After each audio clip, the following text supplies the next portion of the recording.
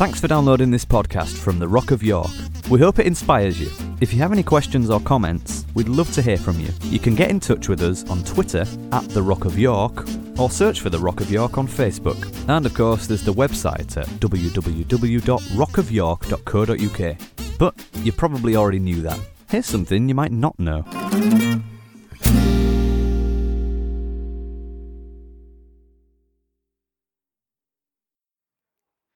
So we're going to make best use of our time that we have left. It's also a real delight to see little Jacob here. Jacob Craven here tonight for, I guess it's the first time. With Kevin Kell, we bless you and believe the spirit that's in the house will have an impact. All right, a couple of things I want to say. I want to talk about something very special tonight. One is I endorse everything Chris said at the beginning. One of the problems, being in ministry for so long, I know how things work and how in many expressions of church there is a subtle pressure that helps to keep certain things in order because there is either a spoken or when there is not a spoken, there is an implication that not to do something carries with it a penalty. And I've been in church long enough to know that sometimes that was never really said, but I know that I felt it and I knew the rules. And some of those things keep us in order. Have you ever wondered why God did not give the law of Moses to the children of Israel until they'd made 3-month journey into the wilderness? In a journey that was supposed to take 11 days. And then finished up, supposed to take 2 years, and finished up taking 40 years. That should say something to all of us about the tendency of our human nature to start out with the best of intentions, but then complicate things along the way by what the book of Hebrews calls our own disobedience, okay? We don't enter into the rest we could have done. And so 3 months in, God gives them this thing that we know as the law and the commandments. Why didn't he do it before that? Because he never wanted to do that. It was all supposed to be very nice and relational. And we love you, God, and you love us, and we thank you, you're our Father, and so we're going to cross the desert knowing you're our Father and we're your children, and we're going to enter the land of promise. But the problem was God had to introduce some stuff that brought pressure on their lives, because it seemed that that would only ever be the way that he could get them to wake up to what the reality was of the promise. Now, in Christ Jesus, we have been set free from the law.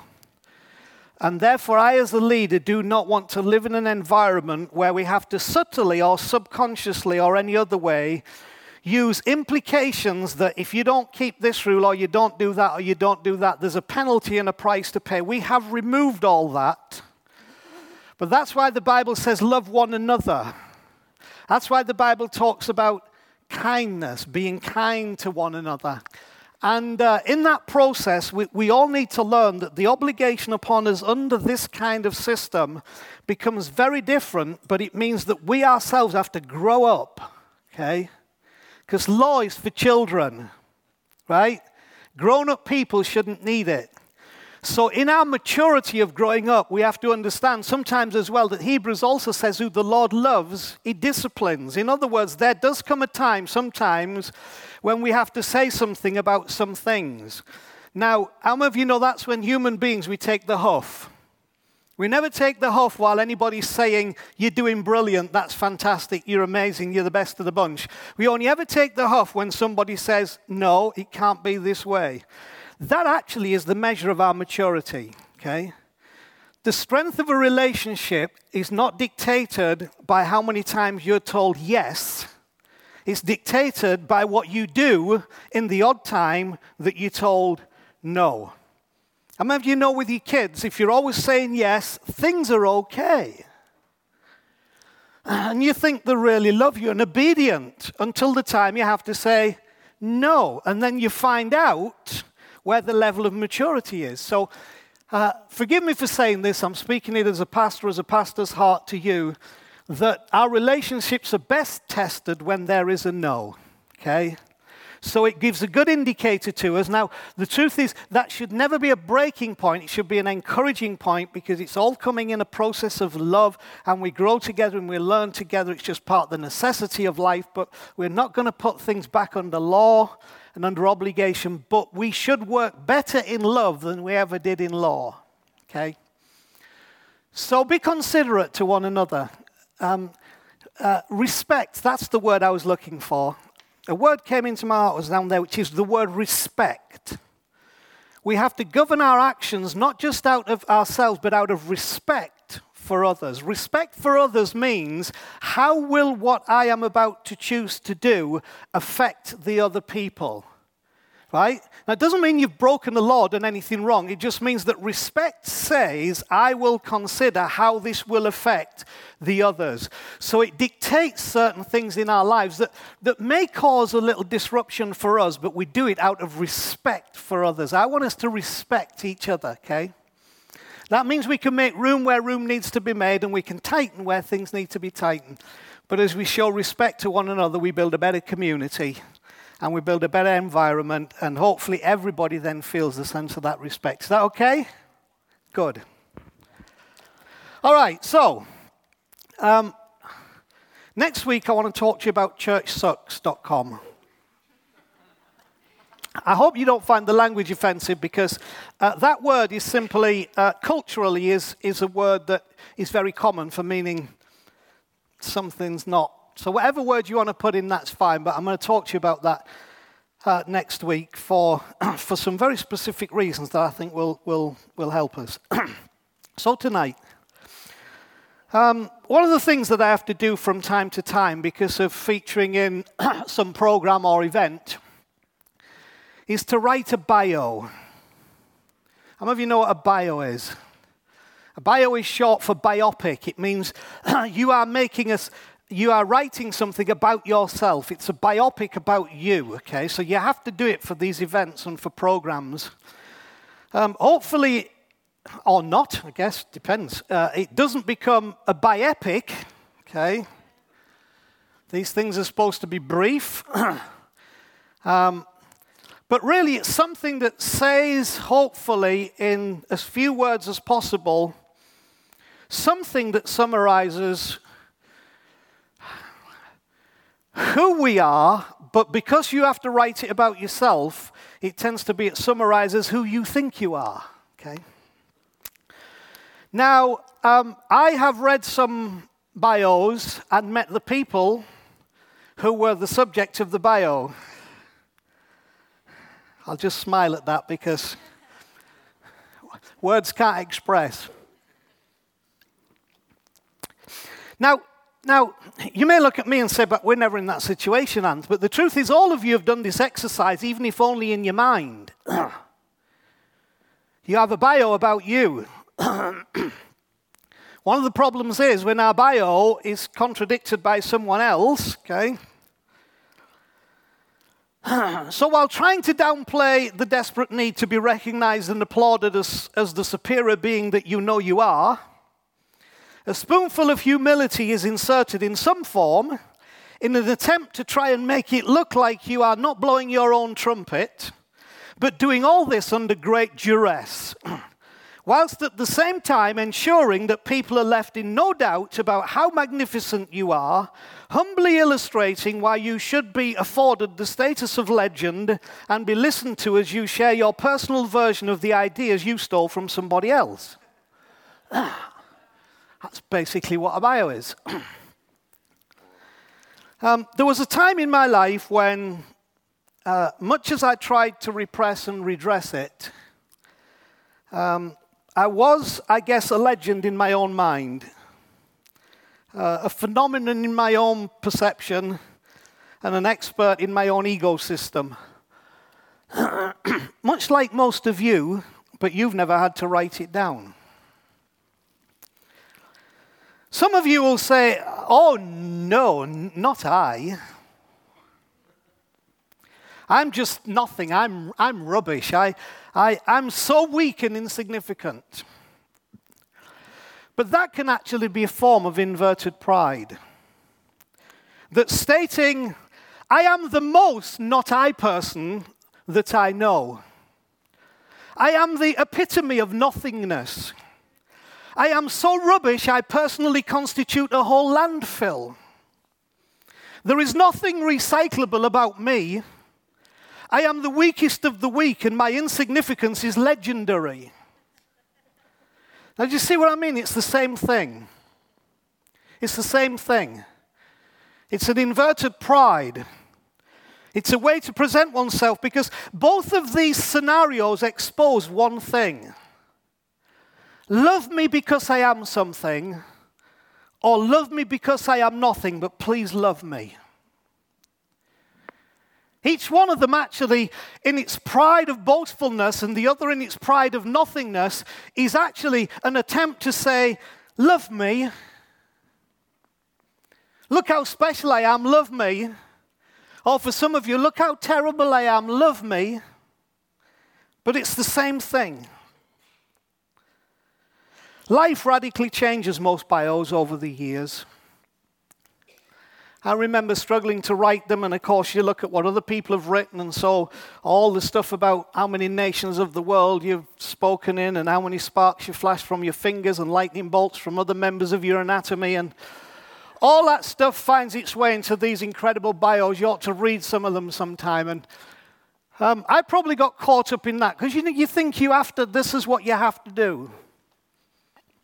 Of course, the buzzwords now, if you want to impress people, is multi-site. That has to be in. Our church is multi-site, and you have to use the word campus, okay?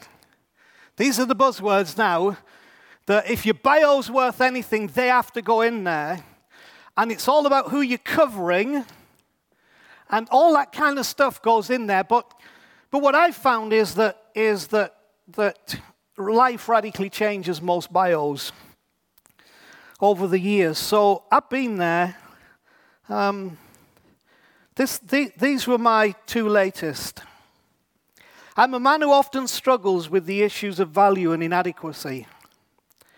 This regularly develops into an overwhelming sense of self-loathing.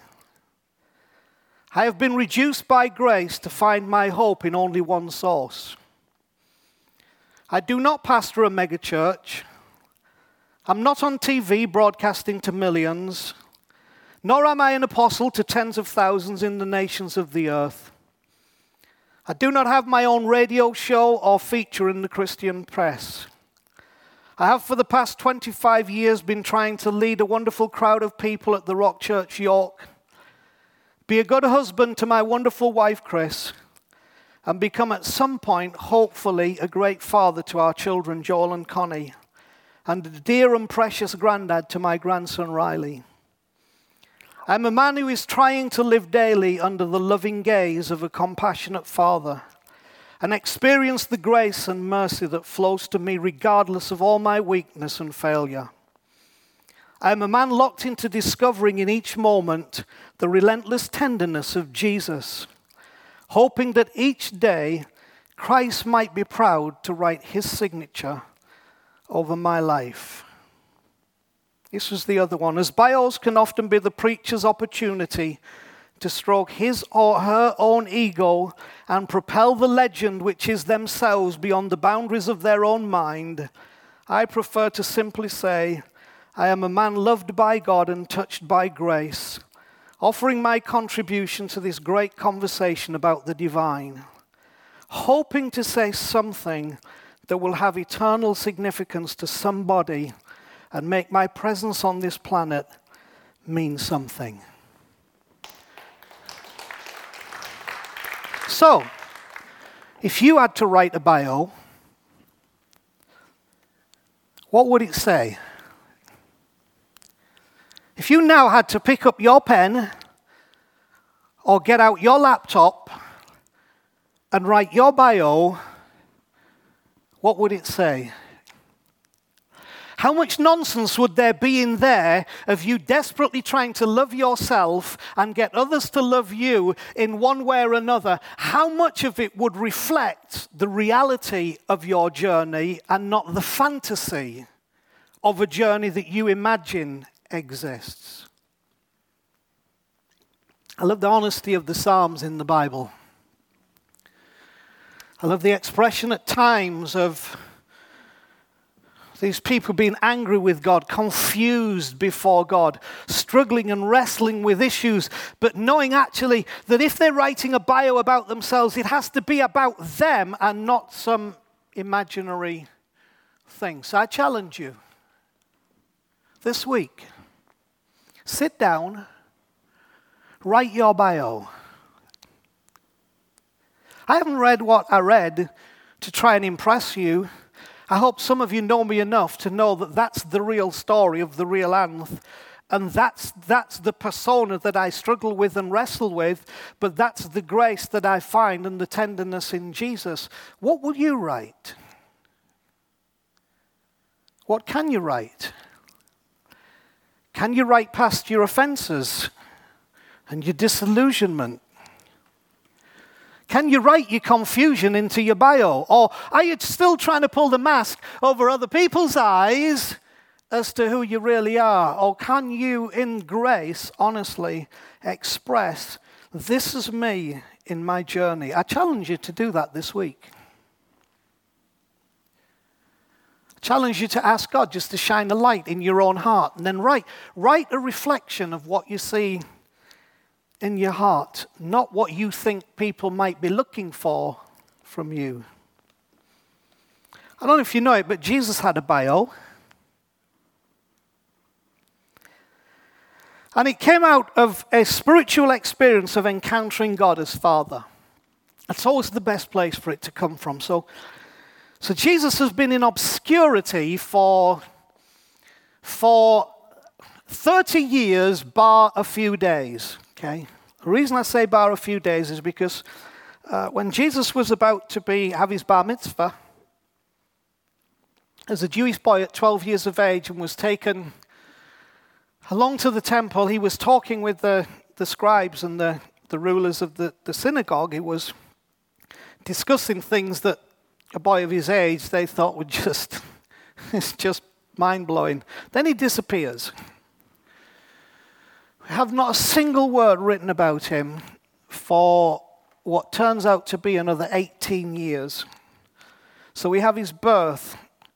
We have little record. We know that he was taken to Egypt as a refugee because Herod was killing the babies. We know that. We know at some point he came back to Nazareth, but then we have nothing. Then we have this just one incident that takes place over 2 days, and then we have nothing. Until at 30 years of age, Jesus turns up at the River Jordan, and John the Baptist, this guy he's preaching a message that so many people misinterpret. John was preaching a message that was saying you need to make a way, prepare a way so God can turn up. It wasn't make a way for you to get to God. It's make a way for God to get to you. Let's level the rough places and let's bring down the stuff that's high and lift up the things that just make a path so God can get to you. And of course, God was getting to us when Jesus turns up. And he goes to John to be baptized. It's a whole story in its own right, which I'm not going to wrestle with tonight before you. But as he's baptized, believe this or not, I believe it intensely. And I think both as a picture of what happens in encounters with God and as a real experience. John baptizes him in the Jordan. And then the Bible records that heaven opened. I don't think everybody saw it. Some people thought it just thundered or whatever, but it says a voice spoke and said, "You are my son, I love you, I'm pleased with you." And of course there's the whole thing of the dove, the Holy Spirit coming in the form of a dove. Whatever you make of all that, the issue is that in that declaration, something happened in the direction of Jesus' life. And it makes this strange statement because it says he was led by the Spirit into the desert where for 40 days he was tempted by the devil. Now, from this encounter, something was leading his life that it would appear was not in the same strength or magnitude before that point. Now, we could argue that heavily, but what I propose to you is the word Christ or Christos means anointed. Jesus was not the Christos, the Christ, until after his baptism. Therefore, I propose to you that whatever happened at the baptism, there was a special relationship with the Father, and what was happening in that relationship was he was led by the Spirit. Something went on inside him that revolutionized the course of his own life. I believe that happens when we have a real encounter with the Father. And so he finishes up in the desert, and it says, where for 40 days he's tempted by the devil. Now, whether you think that's a devil as a real person, whatever you think, because there's a lot of conversation about the words for devil that means adversary. One thing we can be sure of is that there was an adversarial event taking place in the desert. Okay? And what's interesting is that it's Jesus' bio is actually being formed in this process. So its formation in his heart came in the most trustworthy place for the formation of these things, which was the desert, the dark night of the soul. Great bios are not formed in wonderful meetings in churches, because you learn nothing. See, why do people drink too much alcohol? Why do people take drugs? Why do we do a lot of the things we do? Because it's a mood-altering substance. And likewise, in a church meeting, one can, and I know exactly how to do it. I put my shirt on it. I could get on that piano today, even though some of you didn't know I could even play that piano, and bring an atmosphere that would be mood-altering. I could do that. And there's nothing wrong with that, because it's mood-altering experiences are good. I don't know if you realize it, but we go to concerts for a mood-altering experience. We don't go to sit there and think. We go because we want the music to wash over our soul. We want the artist to bring their thing. And so we use a term, the X factor. And some people have it, some people don't. We took Connie to a Barry Manilow concert, of all things, in Vegas. You know, it's like, well, Connie, her age, and Barry Manilow, she absolutely loved it because the place was electric. The guy has the X factor. He is a showman. It was mood-altering, and you could feel it in the building, and we've all felt those kind of things. Steve feels that when he's on the Cop in Liverpool. It's mood-altering. Sometimes creating great anger and disappointment that lasts for days, and sometimes, hopefully this Wednesday, creating great delight. Those are not the places where the true bio of our life are formed. The true bio of our life are formed in the dark place, in the reality of the challenges that we face, the things that we have failed in, our inability, our lack of strength is where a true bio is really formed, because that's the real you that's coming out. And so the bio of Jesus is being formed, and I'm going to show you what I mean in a moment. The bio of Jesus is being formed in this adversarial place called the desert, through the days and through the nights. It's 40 days and 40 nights. Why doesn't it just say 40 days? Because it's 40 nights as well. Why is it 40 nights? Some of you know how you handle things in the day and how you handle things in the night are two very different things. It's good advice to say, if you're concerned about something, don't go making decisions in the middle of the night, because you'll probably make the wrong decision, because you are not emotionally equipped to cope with that decision when you are in a tired and worn out state. You know that everything seems worse, harder, more difficult, more challenging. You swear in the middle of the night, it's definitely not going to work out. I'll be dead by the morning. I won't have the money in the night. So why is it 40 days and 40 nights? Because in the day and the night, this is being formed. It's a balanced thing. You can't form it just by the good experiences. It has to be formed within the bad experiences. And so 3 temptations were leveled at Jesus, or 3 challenges, 3 adversarial challenges. Every single one of them was directed at his identity. If you are the Son of God, command these stones to be made bread. Listen, if you bow down to me, identity, submit who you are to who I am, I have been given all the kingdoms of the world and I can give them to whoever I want. If you bow down to me, if you don't hold on to your identity, I'll make this easy for you. Listen, go put yourself on the top of the temple. Throw yourself down, because the Bible says he's given his angels charge over you. If you're really the Son of God, God can't let you die. Every single one of the temptations was directed at his identity. Why is that? Because the key to resolving the challenge called life is the resolving of the problem called identity. Struggling with your identity. When Jesus was baptized, it cemented his identity. What did the Father tell him? Oh, you go here and do that and perform this miracle and stand on that platform and preach this message. No, all the Father said to him is, you're my son. I love you, I'm pleased with you. It was identity. The secret to this success was entirely and totally bound up in the realization of his identity. Who he was to the Father and who the Father was to him. So the challenge of the adversary, of Satan, of whoever you want to call him, the enemy, was all about if he can disrupt your identity, he can disrupt your world. But whenever your identity is secure, see, what I read to you about my current bio is not a statement of insecurity. That's the statement of my security. My security is not in me.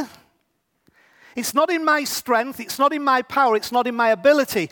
My security is in the relentless tenderness of Jesus, a love that never fails, a relationship with the Father.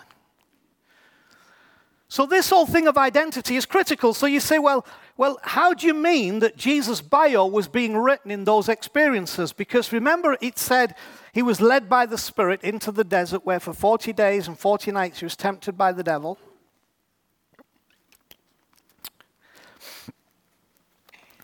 And it then says in verse 14 of Luke chapter 4, Jesus returned to Galilee in the power of the Spirit. News about him spread through the whole countryside. He taught in their synagogues, and everyone praised him. And he went to Nazareth, where he had been brought up, and on the Sabbath day he went into the synagogue, as was his custom, and he stood up to read. And the scroll or the book of the prophet Isaiah from the Old Testament was handed to him, and unrolling it, he found the place where it is written, "The Spirit of the Lord is on me." All of a sudden, he's now got bold statements about his standing, his identity in the context of his existence. Now, I'm just going to say one thing about this. The Spirit that is on you will determine what you say and believe about yourself. So I have another question. I asked the question, if you were to write a bio, what would it say? My other question is, what is the Spirit that's on you? Because the Spirit that's on you will determine what you say and believe about yourself. And that can be everything from incredible pride and arrogance that resists everybody and everything, to what seems to be the depth of humility of, oh, I'm so bad and I'm so weak and I'm so terrible.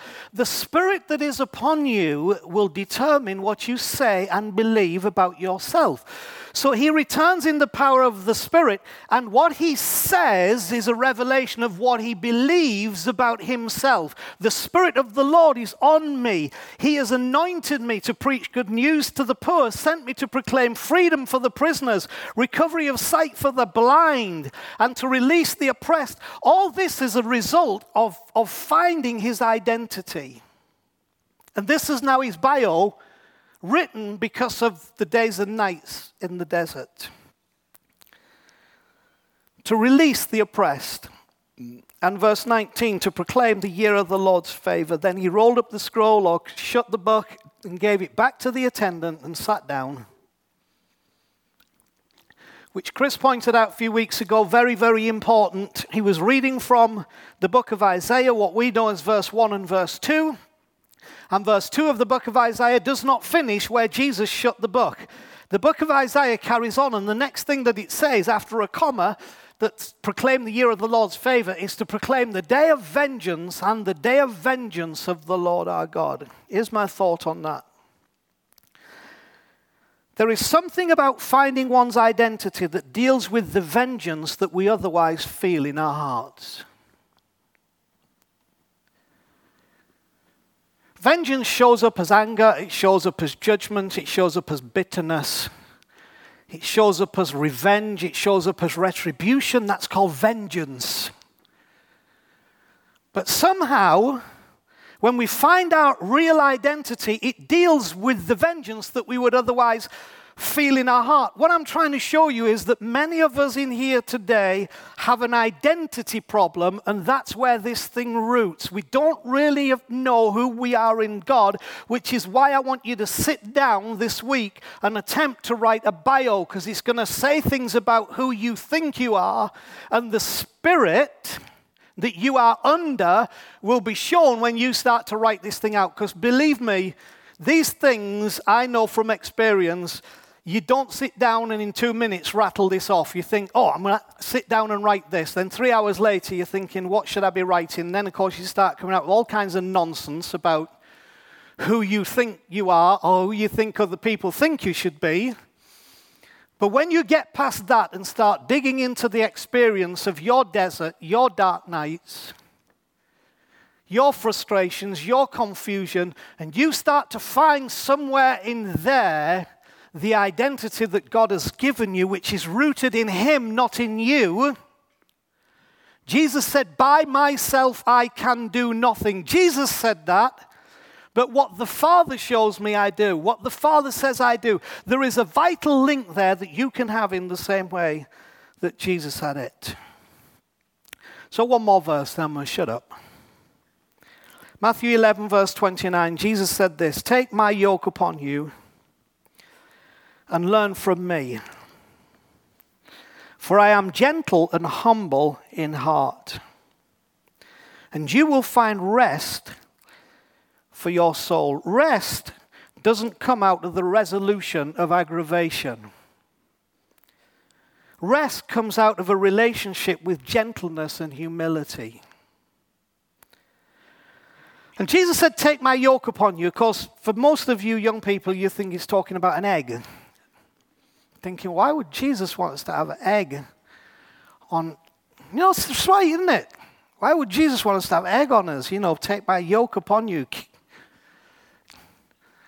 course, he doesn't mean that. The yoke was a wooden implement that you would fasten two animals together. It went across the neck of one and the neck of another with a light chain. And what happened is it meant that when you were yoked, you were connected.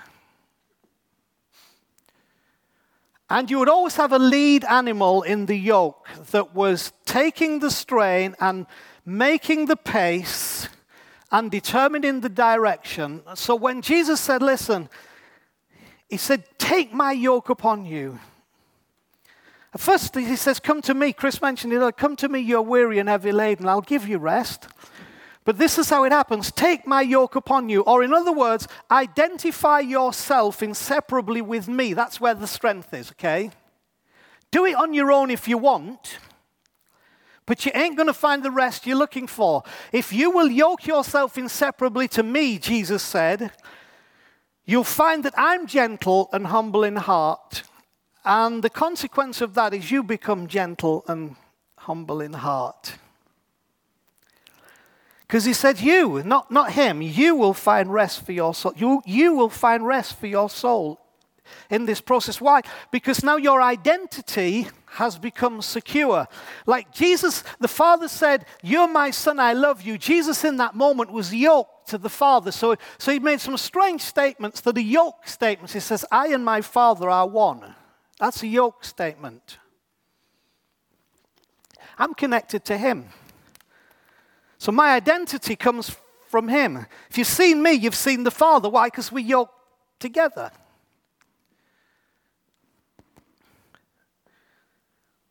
So Jesus said, if you do this, you find rest for your souls. For he says this, for my yoke is easy and my burden is light. That's suggesting that other yokes are not easy and the burden is not light. In between the lines thing, we're all yoked to somebody or something. The question is what you are yoked to burdensome, heavy, or is it light? See, these are all measures to know who are we yoked to. What is the spirit that is on us? What's the bio about us are all indicators of whether we have put ourselves into that place of being yoked to him, Jesus, who is yoked to the Father, so that that lightness of that yoke helps us because we are now have an identity that is secure, because our identity is inseparable from his identity, and he's secure, and his identity is inseparable from the Father, and the Father's identity is secure. And so what we find in this then is that the bio of Jesus becomes our bio. Because if he says the Spirit of the Lord is on me because he's anointed me to bring good news to the poor, and I'm yoked to him, what happens? The Spirit of the Lord is on me.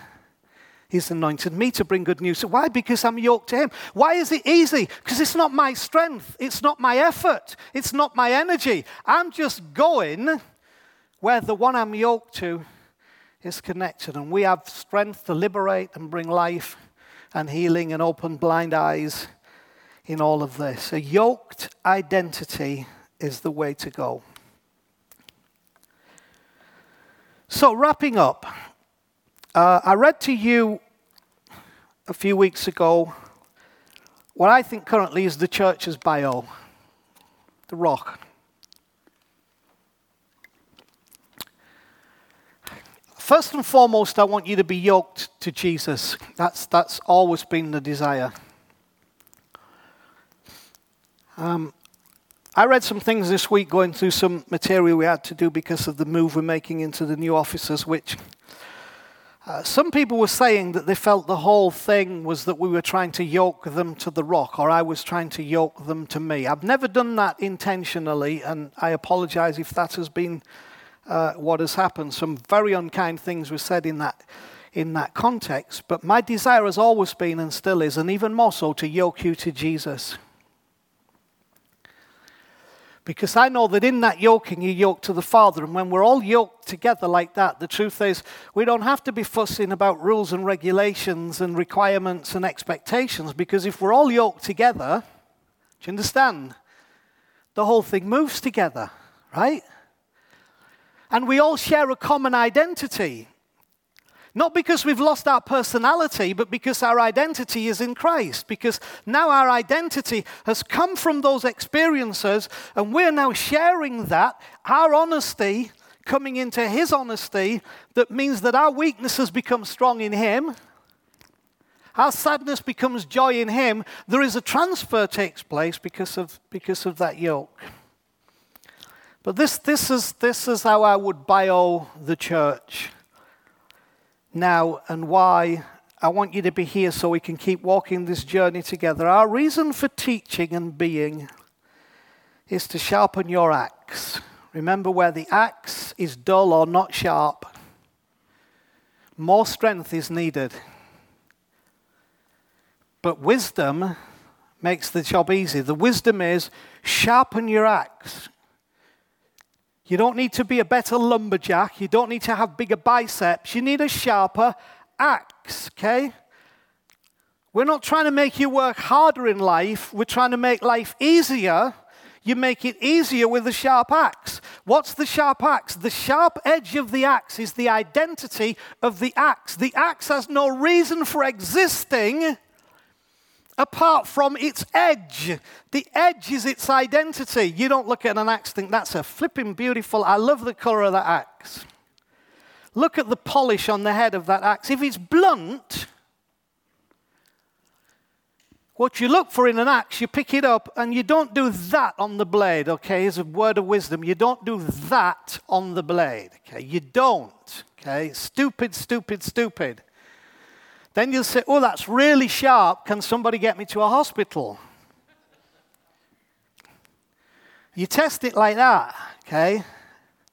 And you can feel that edge is so sharp, and that's the identity. It has an identity. Its strength is in its identity. Your strength is in your identity. Christ's strength was in his identity. When we do this yoking thing, that's what we do. So our reason for teaching and being is to sharpen your axe, to give you an edge, so you can effectively tackle the issues facing you and those around you in life, to aid you to live in the favor that God has proclaimed over your life, free from condemnation, guilt, and shame, and to be part of a never-ending, expanding, peaceable kingdom as a follower of the Jesus who showed us what God looks like so that you can show others the same. So what's your identity? So here's how we finish, the three things.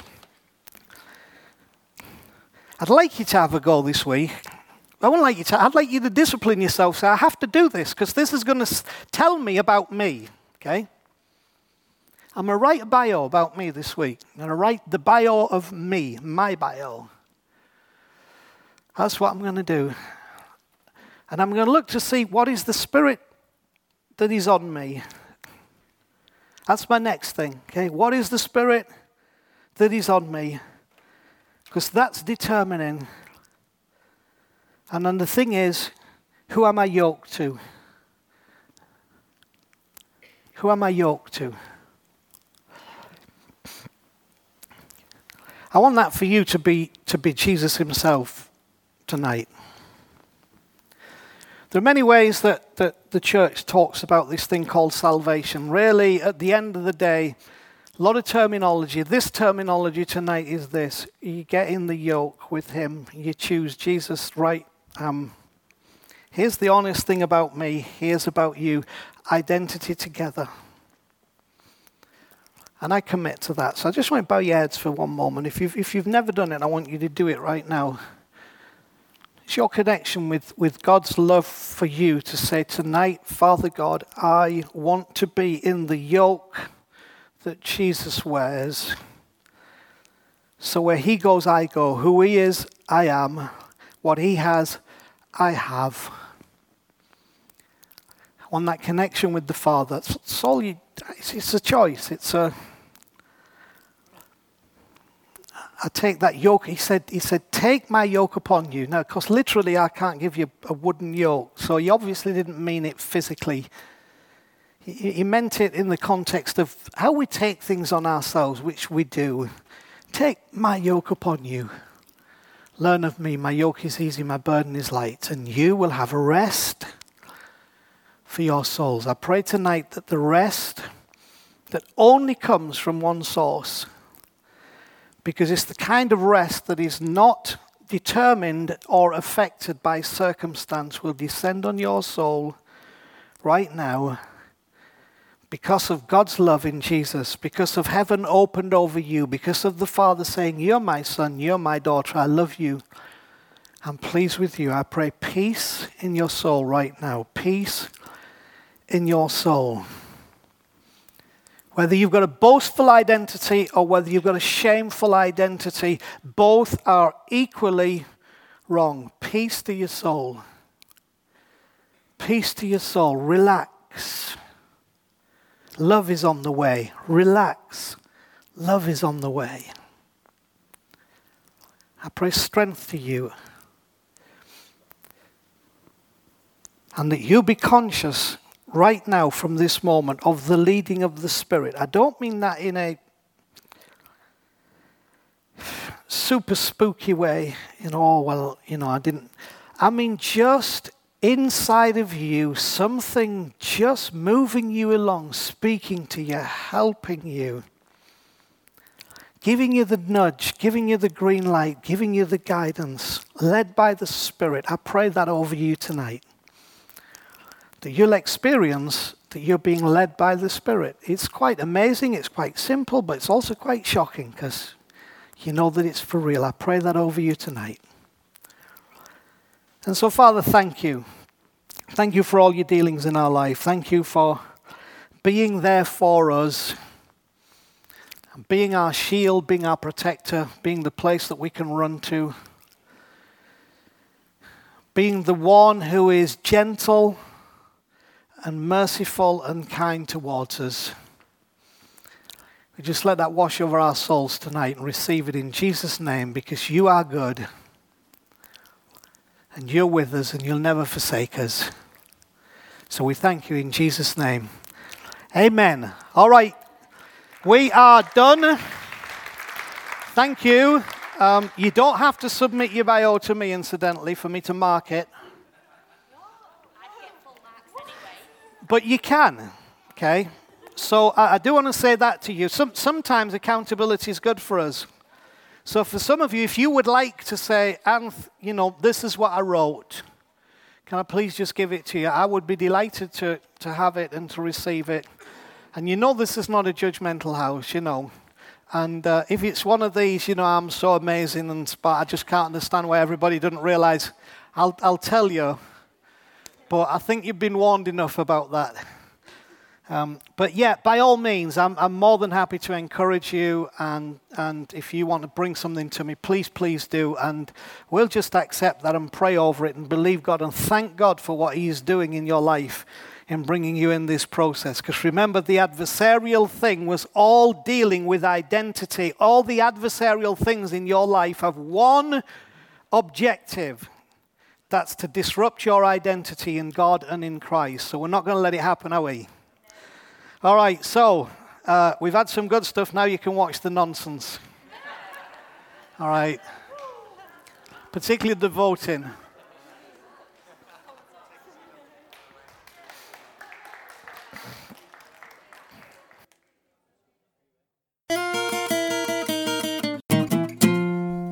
Thanks for listening. You might not be aware that The Rock is funded completely through donations from people like yourself, so if you feel like you're part of our community, it would be great if you could make a contribution by visiting our website at www.rockofyork.co.uk and just click on the donate button for more information. Thanks again.